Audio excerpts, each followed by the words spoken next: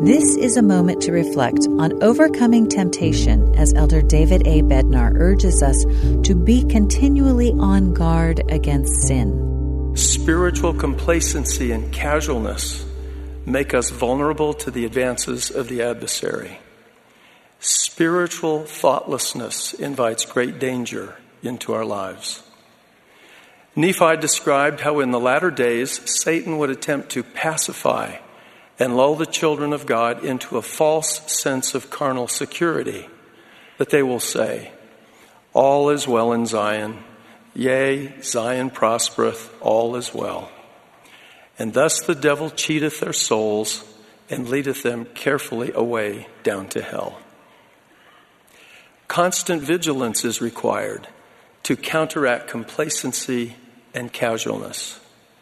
To be vigilant is the state or action of keeping careful watch for possible danger or difficulties.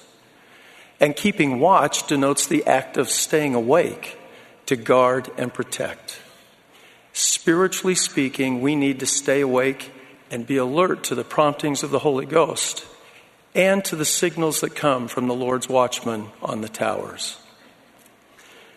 Yea, and I also exhort you that ye be watchful unto prayer continually, that ye may not be led away by the temptations of the devil. For behold, he rewardeth you no good thing. Focusing our lives in and on the Savior and his gospel enables us to overcome the tendency of the natural man to be spiritually snoozy and lazy.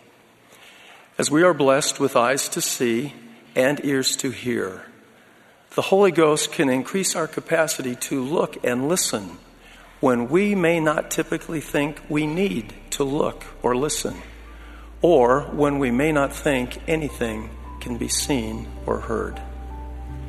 Watch, therefore, that ye may be ready. I promise that the blessings of effective preparation and spiritual protection will flow into your life as you are watchful unto prayer vigilantly and continually. That was an excerpt from Elder David A. Bednar's talk, Watchful Unto Prayer Continually. This is a moment to reflect.